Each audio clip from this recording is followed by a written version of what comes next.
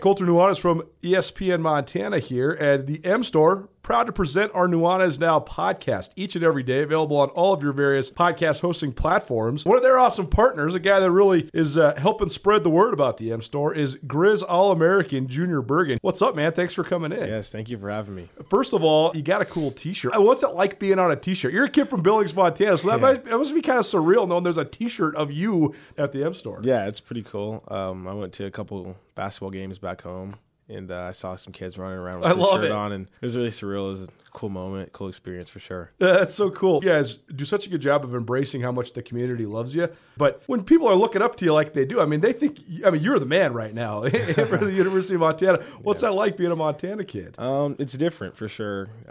Growing up, you kind of look up to guys like who are in the NFL and stuff like that. But, it's just great to have a positive influence on these kids' lives. I just want to make sure I set the example and lead by example and give them someone to look up to. Go check out the M Store. They're located there at the corner of Higgins and Broadway here in the city of Missoula, and you can also visit anytime online, montanamstore.com. They have all the latest and greatest, a whole bunch of original Grizz gear, and of course, they have Junior Bergen t-shirts. Junior Bergen, proud partner with the M Store, as well as us here at ESPN Montana. Thanks for swinging by, man. Yes, sir. Thank you for having me.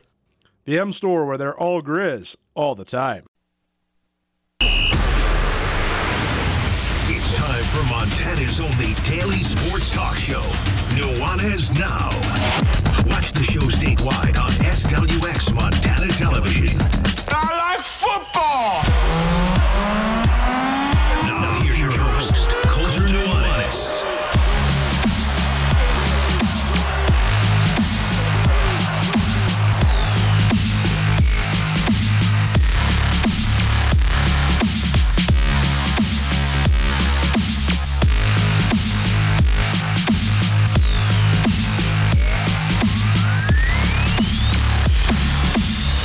Yo, what's up, everybody? Colter Nuanez. Nuanez Now, ESPN Radio, SWX Montana Television, and the ESPN MT app. Appreciate you for hanging out with us here on this Friday. No time to waste. We got a whole bunch of stuff to get to. First of all, crosstown matchup here in Missoula, Washington Grizzly Stadium, Big Sky versus Sentinel. It's also homecoming for the Hellgate Knights, so we'll get to that a little bit as well. They got the Glacier Wolfpack at Missoula County Public Stadium. So prep football, two different spots, Friday Night Lights here in Missoula. Both the Division I football teams from the state of Montana are on the road, but we'll keep on previewing those games as well. Mickey Mental, the head coach of the Weber State Wildcats, his squad hosts number 3 Montana State tomorrow evening. He'll join us here about 4:30. We also got our hot tickets for prep sports, and we also got the chick who doesn't know anything about sports. A jam-packed Nuanez Now. We'll also hear from Dane Oliver, the head coach of Missoula Sentinel, about 5:30. Matt Johnson, the head coach of Missoula Big Sky, about 5:45. And we'll take you through all the other key high school matchups from around the state. It's a Friday. That means it's a Florence Coffee Company Friday. I got myself a little Lotus. Lotus season's probably just about over, I think. Going to be probably going back into the hot beverages here in just shortly. But Lotuses are very refreshing and very nice summer drink. Got a little caffeine in them as well.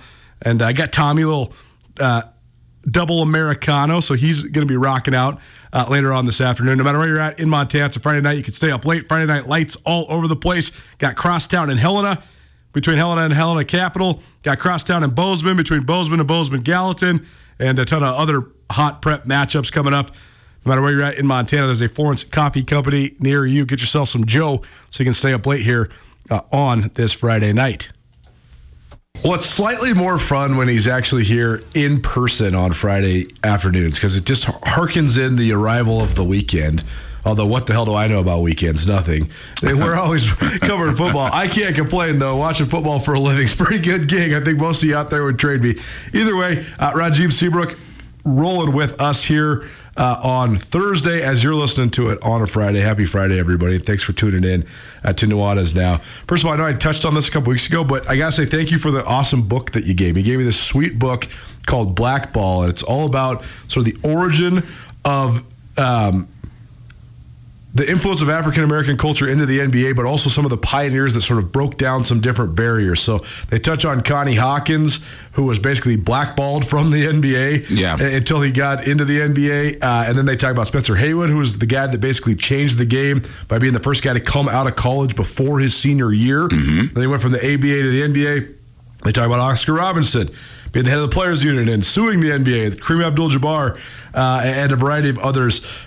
Casey Jones, one of the first black coaches, and it's all about the influence and then the way that the NBA has become what it has become. And you were wanting to talk about basketball players that we should remember. I seriously think after reading this book that Connie Hawkins and Spencer Haywood both have to be on that list. Not only were they pioneers and completely influential in the basketball and social realms of pro hoops, but also they're just such sweet players. I mean, Spencer Haywood's like top statistics during his peak in the ABA before he got hurt are astounding. They're ridiculous. He would if he were in today's game with his skill set, he probably averaged 35 a game.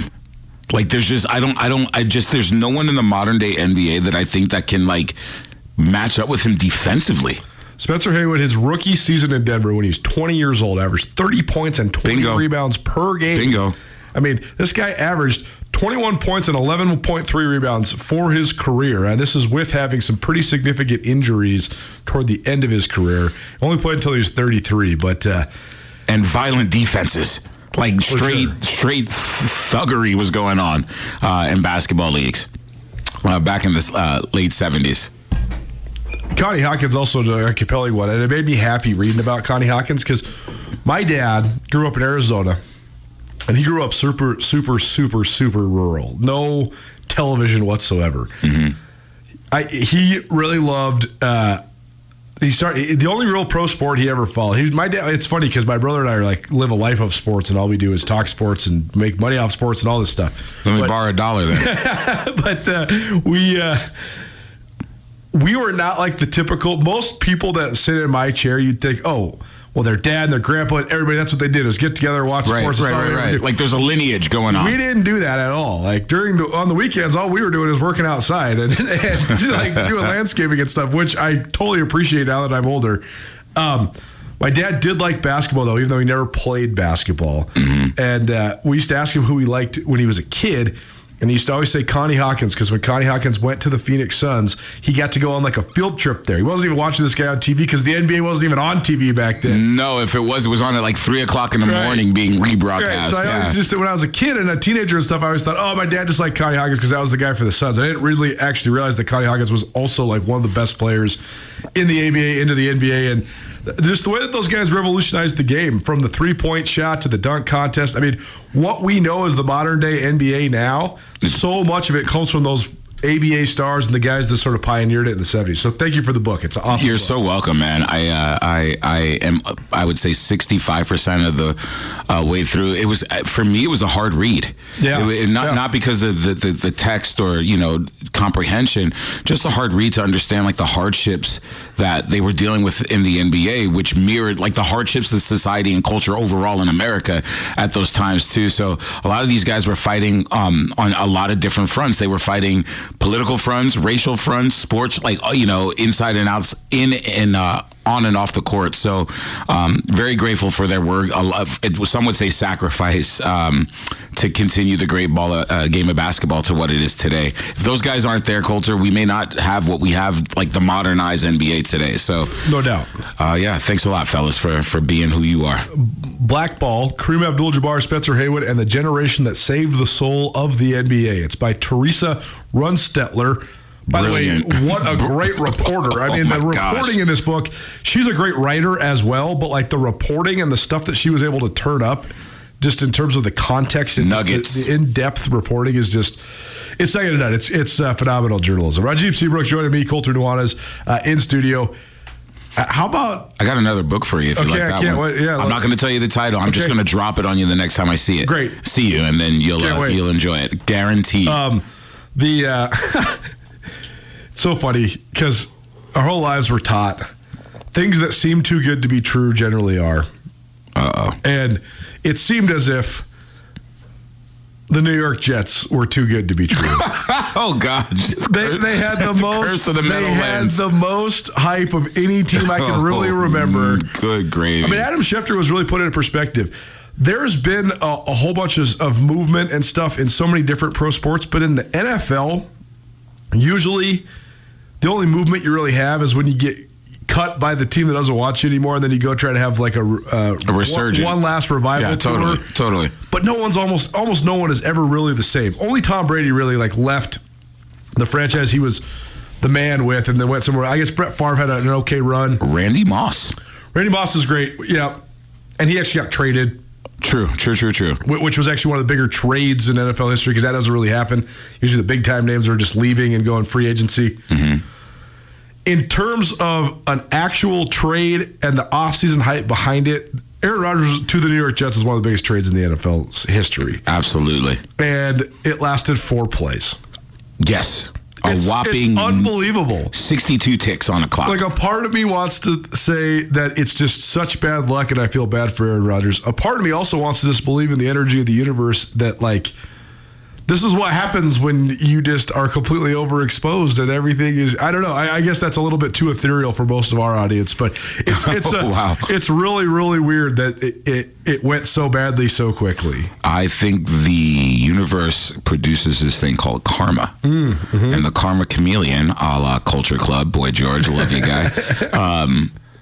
It kind of came back in spades. It just, he snake bitten. Plus, the Jets are just cursed as an organization. They absolutely are. It's the ghost of Jimmy Hoffa over there in the Meadowlands, ladies and gentlemen, below the surface, just continuing to tank gangrene. I don't know what the Jets, to me, is an organization that can't get out of its own way. Right. They're not as like morally bankrupt as the Commanders. Sure, they're not right. as empirical and monolithic as the Patriots. Right. But they just can't get out of their own way. Here's the part that's so crazy about this scenario, though, is the Jets have actually done a good job of building up their roster. Totally have. They have all the pieces. The thing that they Except the most important piece. They don't have the quarterback. And the calamity stems from multiple things. The bad luck of Aaron Rodgers, yes. certainly, but also they also wouldn't have been in this situation if they wouldn't have drafted Zach Wilson. Son. You know, I mean. Son. Zach Wilson. Oh, boy. Hold on. Let's not have some overlap into the conversation. Let's just stick with the Jets, separate it out from Aaron Rodgers, and then we'll get into the Zach Wilson fiasco here in a moment. The Jets just, I like what you said, Colter. They put together over the last 3 to 4 years, they put together a really nice team. Yeah. Like individually, the pieces are great. On paper, they look great.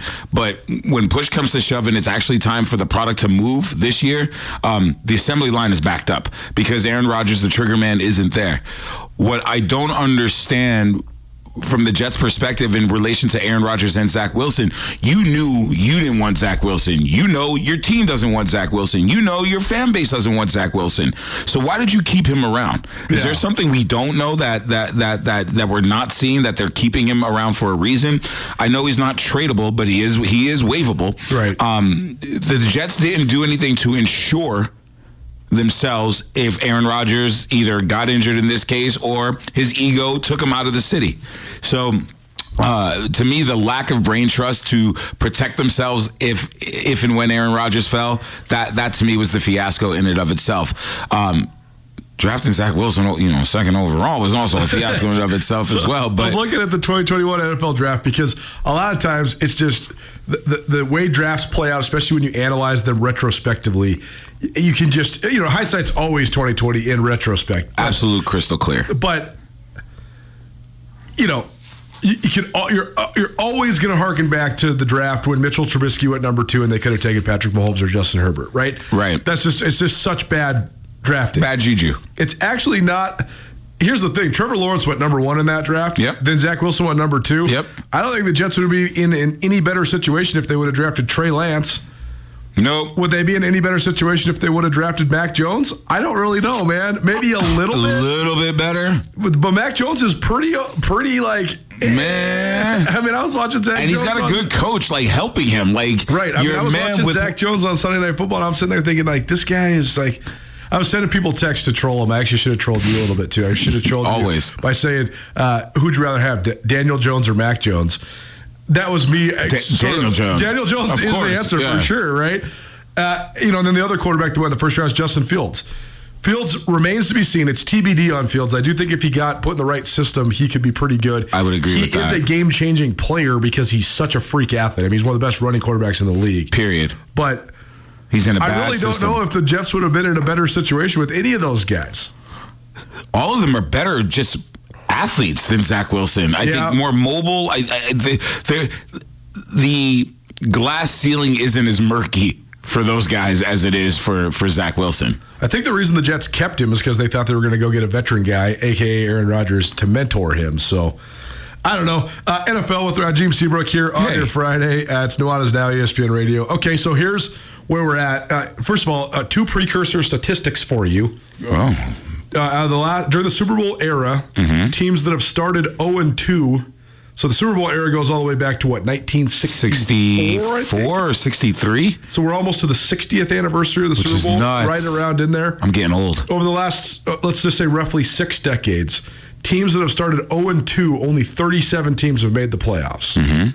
So it's kind of a kiss of death. Oh, yeah. On the other hand, teams that start 2-0 have about a 65% chance, about 2/3 chance of making the playoffs. C+ average. So here's your 2-0 teams. Here's your 0-2 teams. 2-0 teams are Baltimore, Miami, Dallas, Philly, Washington, Atlanta, Tampa Bay, and San Francisco. The 0-2 teams are Cincinnati, Arizona, Minnesota, Chicago, Denver, the Chargers, the Texans, and the Patriots. First, let's start with the 0-2 teams. Out of Cincinnati, Arizona, Minnesota, Chicago, Denver, the Chargers, the Texans, and the Patriots. Chargers and the Bengals. Those are the two most surprising? Those are the two most surprising. I totally agree. Absolutely. It's the Chargers and the Bengals. There's so much talent, both sides of the ball, especially at the quarterback position. Pretty sound coaching. When I look at the Chargers, what's hurting the Chargers are injuries right now. And just the ability to finish close games. This has been their thing since Brandon Staley took over, right? I agree. I agree. If you're going to a game at overtime, then when you lose in overtime, part of that is generally going to be just either the management of the game or the inability to make plays down the stretch. 6 of one, half dozen of the other. Yeah. And the Chargers just can't finish. They just can't finish. And that's sad considering all the talent that they have. The Bengals are surprising to a point. When you look at them, they should be blazing off the paper because of the talent that they have. But they have not addressed the O-line. The amendments that they have made, it's like putting a Band-Aid over a gaping wound. It's not working for them. And Joe Burrow, I think, is a little out of his own head. I think part of it's because he's hurt, right? Well, he's hurt. He's playing hurt. He knows the guys up in front aren't going to protect him. So every time he goes to drop back, it's like, is this my last time this season? You can't play any game scared, especially the game of football. And there's a bit of fear mongering that I feel that's in his mind. I can't stay upright because the guys in front of me are like a and he also can't scramble because this calf injury. I mean, totally. We've seen this in pro sports, especially a lot recently with the Kevin Durant's, the Klay Thompsons of the world, where you have these lingering calf injuries, and then all of a sudden, boom, your Achilles is popped, and you're done for a year plus, right? So, I mean, they just paid him $250 million. Son. So I think that they're probably going to use kid gloves with him. I mean, he came out of the game last week for a little while. I would not be surprised if they mitigate that. And if you mitigate it for a couple more weeks and all of a sudden you're sitting there at 1-3 or 0-4. Healthy scratch the rest of the year. Right, then you just pack up the tents and say, hey, we'll get them next year. But and get a first round, left or right tackle. Right. I agree. I'm 0% surprised Arizona's 0-2. They suck. 0% surprised the Bears, the Texans are 0-2. Horrible. Broncos a little surprised, but not really. Yeah, you know what's funny about them? If you look statistically, Russell Wilson's not having a bad year. Yeah, this is what I always say on the show, though. Guess what? Statistical quarterback production oftentimes comes for losers. Who's the best statistical quarterback in the NFL right now? Right now? Kirk Cousins. Oh, and he sucks. Kirk Cousins is throwing for 360 yards a game. He's thrown 8 touchdowns. I mean, he threw for 370 and 4 touchdowns on Thursday night last week. It was legit. It was a nice showing. But guess what? The Vikings can't stop the run, and they got absolutely pounded. And also, Kirk Cousins is throwing the ball all over the place because the Vikings were down 2 scores the whole game. Then they score a garbage touchdown at the end to cut it to 1 touchdown or whatever. But They were down 2 scores the whole game, and the Eagles rushed for 300 yards against them. Dude, the Eagles are legit, son. The Eagles are definitely legit. Scary.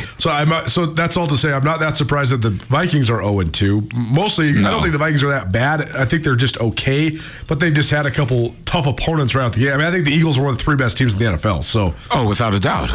And then, New England maybe a little bit surprising that they're 0-2, but I think I agree with you. I think it's definitely Cincinnati and the Chargers. Los Angeles Chargers. Absolutely, without a doubt. They're the most surprising. At 2-0, I'm unsurprised that Baltimore and Philly and San Francisco are 2-0. No I had all 3 of those as 3 of the top 5 or 6 teams.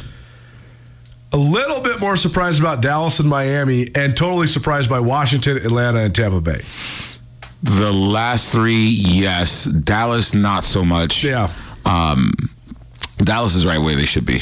I think that if they were going to make the push, this is the year that they do it. And this is coming from a Giants fans, folks. Like, I'm throwing up in my mouth a little bit talking about Dallas in such a positive way, but I do think that Dallas is where they need to be. Philly are the big kids on the block in the NFC, only to be matched by San Francisco, who looks good.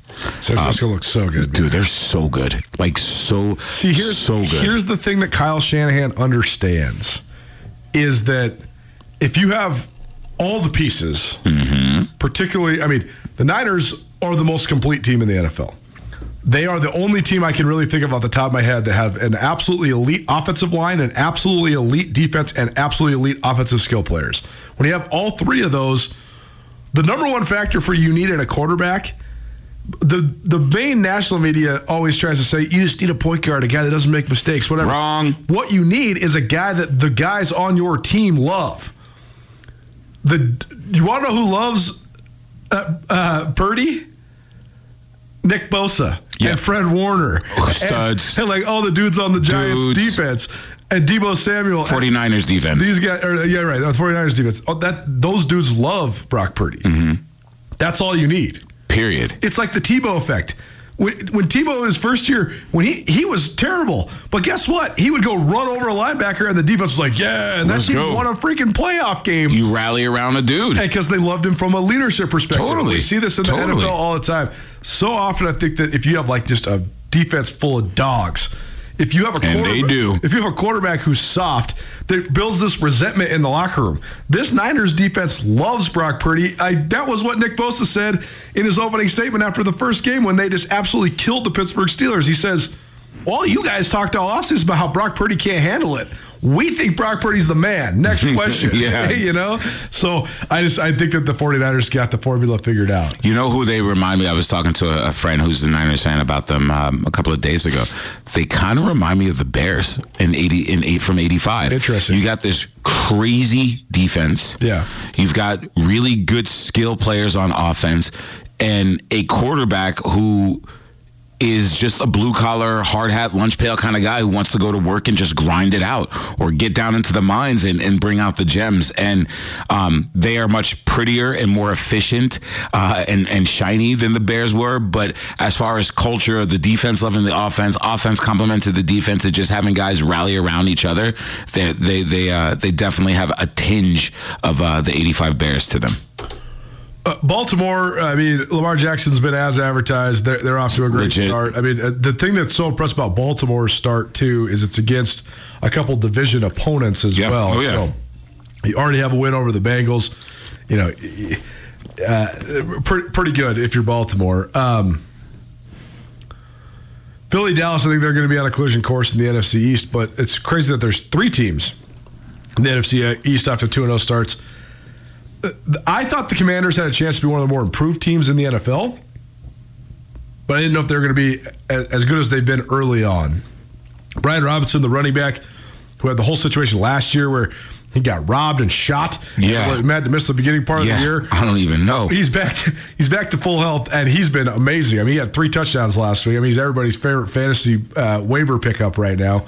And the Commanders are just nasty on defense too, man. Oh, my gosh. But I also think there's a factor there where you have this defensive-minded head coach in Ron Rivera, and last year they were really good on defense, and they did literally nothing on offense. And what does he do? he makes one of the most underrated and biggest moves in the offseason of any team. He brings in Eric Bieniemy and says, hey, you run the offense, I'll run the defense, let's roll. Yeah, peanut butter, meat, jelly, hello. And, I mean, they're rolling with Sam Howell at quarterback and making it work. Here they are, 2-0. Making it work. Colter just dropped the name Eric Bieniemy, who is the former offensive coordinator for the Chiefs, winning multiple Super Bowls and making Super Bowl appearances. And sadly for this guy, he's been overlooked as a head coach in the NFL.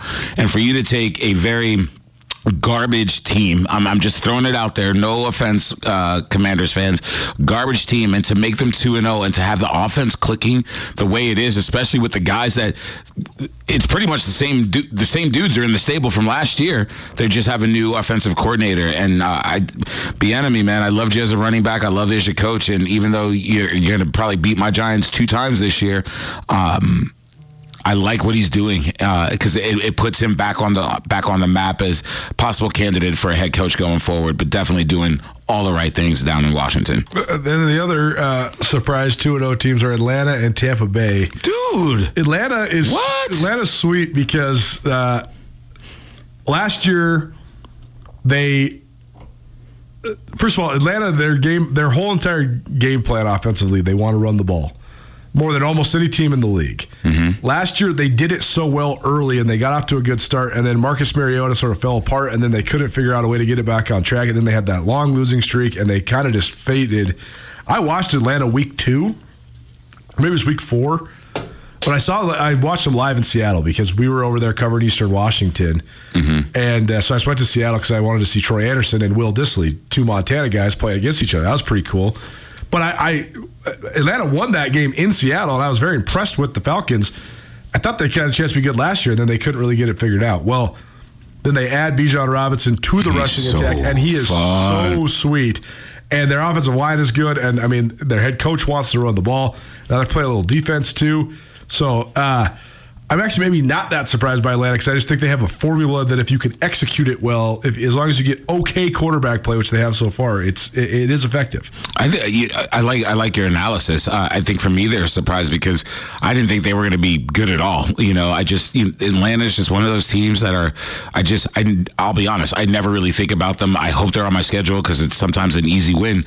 But I like the way they're playing football this year. They kind of remind me of it's like watching a college team a little bit. Like because they're so young. Because they're so young, the way they move. I mean, Bijan Robinson's a first-year guy. So good. Drake London's a second-year guy. Kyle Pitts is a second-year guy. Jeff, who's the quarterback?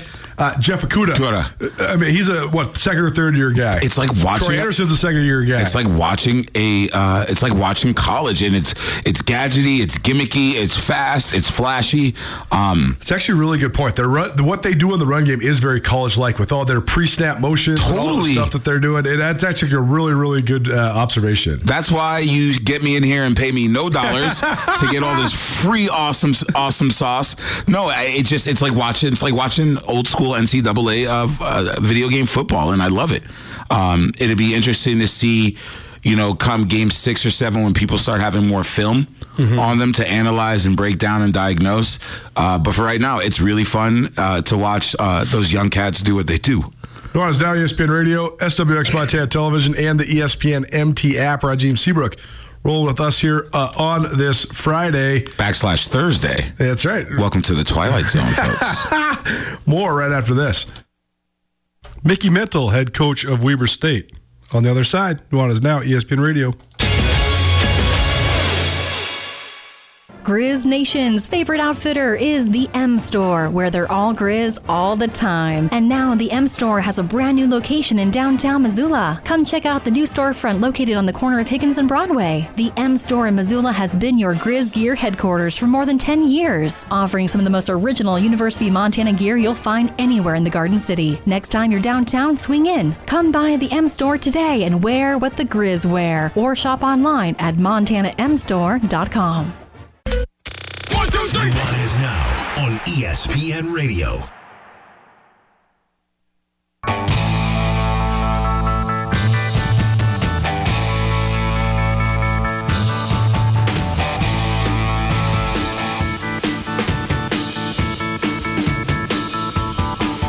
We'll be fighting in the streets with our children at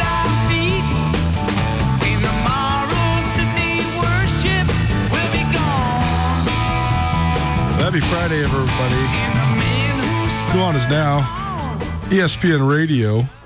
Maybe you're watching on SWX Montana Television. Maybe you're streaming on the ESPN MT app. Appreciate you being here no matter how you're tuning in. Earlier this week, we had a couple of folks in for an annual event that's really a good one for a really good cause. The Watson Children's Shelter, they're putting on their annual tennis pro-am, which is hosted by Peak Health and Wellness. On Thursday, October 5th, they'll have a live auction at the Wilma. And here's what you get to do. You get to bid on tennis pros to play on your team for the weekend. Then you get to play a whole weekend worth of tennis, October 6th through the 8th. There'll be former Olympians, Grand Slam winners, U.S. Open champions. This event promises to be a smashing blend of world-class tennis action, camaraderie, and philanthropy. Great former pros like Mats Willander, Murphy and Luke Jensen, Brenda Schultz-McCarthy, and Jimmy Pinju will be available for auction. And the best part about all this, all the proceeds from the Pro-Am go towards supporting the Watson Children's Shelter in their mission to provide safety, nurturing, and stability to children and families through quality services and trauma-informed care. ESPN Radio, as well as the Trail 103.3, we are once again proud to sponsor this outstanding event for a great cause. To find out more, visit watsonchildrensshelter.org. Well, Big Sky Conference play opens this weekend, and our coverage continues here on ESPN Radio as well as Skyline Sports. And we're joined now by Mickey Mental. He's the first-year head coach for the Weber State Wildcat football team. They host Montana State in one of two top 10 matchups in the Big Sky to open league play. Coach Mental, thanks for joining us, man. How you doing? Absolutely awesome, man. Appreciate you guys having me on. Well, first of all, just tell us about your team's non-conference. The nice win over Northern Iowa, which I was very impressed by. Watched that whole thing leading up to a night game in St. George that I was covering. So certainly one of the marquee wins for a Big Sky Conference team. How would you just evaluate your guys' non-conference so far this year? Like where we're at, obviously you like to have an upward trending slope throughout a season, and I think we're on it. Played a really, really, really good team in Utah last week. Thought our kids played really, really hard. Got to clean some few things up. Some of it is what Utah did. Some of it was self-inflicted. So just taking care of those self-inflicted areas this week for a really good test against Montana State. It was obviously a really good team. Utah, so good defensively. I mean, they have been. I know they get a lot of love around the western part of the United States, but I feel like on a national level, people don't get them the credit they deserve.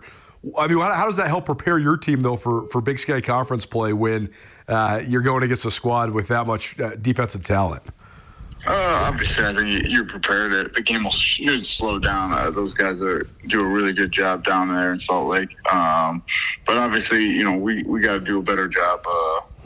For me, putting my guys in better position to be successful this week, and obviously executing when they have an opportunity to make a play. But take nothing away from Utah. Being an East Coast guy, man, they're as good as it gets in the country. So. They should get more respect, in my personal opinion. No doubt about it. When it comes to just your role, I mean, what have you thought of just being a head coach? How is it different than being a coordinator? I know you've been a head coach at a different level before, but how's it been just being the head coach at Weber State? Football is football. None of that changes. Your daily process, your daily routine as a football coach, from a coordinator standpoint, assistant coach standpoint, doesn't change. I think the thing that changes is, all the outside stuff, the interviews, the media, making sure guys handling stuff around campus a little bit more. But it's been great. I work with an amazing group of staff, and obviously administration is second to none here. Mickey Mental joining us here on Nuanez Now, ESPN Radio. He's the head coach at Weber State. Wildcats host Montana State on Saturday evening in Ogden. And a lot of buzz around this game, Coach, because of the rankings of the teams, the recent matchups between them. But also there's some stuff going on there at Weber State, too. I know you guys have had a stadium renovation going on, so probably pretty excited to have all this coming to fruition this weekend. Absolutely. I think it's a great scene with the unveiling of the east side stands and obviously the new turf. that's all great excitement for the program, for the university, and obviously having the third-ranked team in America coming in here in Montana State. But more importantly, we got to focus on football and not the noise around it. So it'll be a really cool atmosphere, but at the end of the day, we got to make sure we're ready to go and play ball. Well, one guy I've really enjoyed watching so far this year on your squad is David Bankston, and it seems like he's really coming into his own. So what sort of improvements have you seen him make, or what have you thought of his ability to be so prolific early on this year? I think he's running with better pad level. There's better yards after contact than last year, but he still has the ability to hit the home run, obviously at Northern Iowa in the fourth quarter to kind of cement the game on the big run at the end. But also I think he's slowing the game down a little bit, especially in the gap schemes. He's more patient through the hole, and then obviously using his speed to hit top end to take that big play all the way. But I think the game's just slowing down for him, and he's feeling more and more confident being in the same offense for the second year in a row. And your quarterback, Colin Weiser, I got a chance to see him a little bit in Bozeman last year when he came into the game for Bronson Barron. And then an interesting situation, into the portal, back out of the portal, but now he's the guy. So, what do you like about him, and how how are you guys able to kind of get him to come back, and what was sort of behind that? What did you like about having him as a returning guy? Yeah, it was kind of one of those weird situations. Every situation now with the portal is different. It was he left because he wanted to play, and obviously Bronson was still on the current roster. And then obviously Bronson went in the portal, and he loves Weber State, and he likes the offense, so it was pretty easy, getting him back. But I wanted to get him back for the right reasons, and obviously he fits the bill. He loves Weber State. He loves the program. More importantly, I think he's done a really good job of managing the game and putting us in better situations. Defensively, what have you liked about your squad? What's your evaluation so far? Love how they play D. I think, the only thing we got to do a better job is obviously magnified at Utah. It's just getting off the field on third down. But those guys play hard, and obviously it's headlined by, Max, Anderson, Winston Reed, Jack Kelly, and then up front, I think they've been playing really well.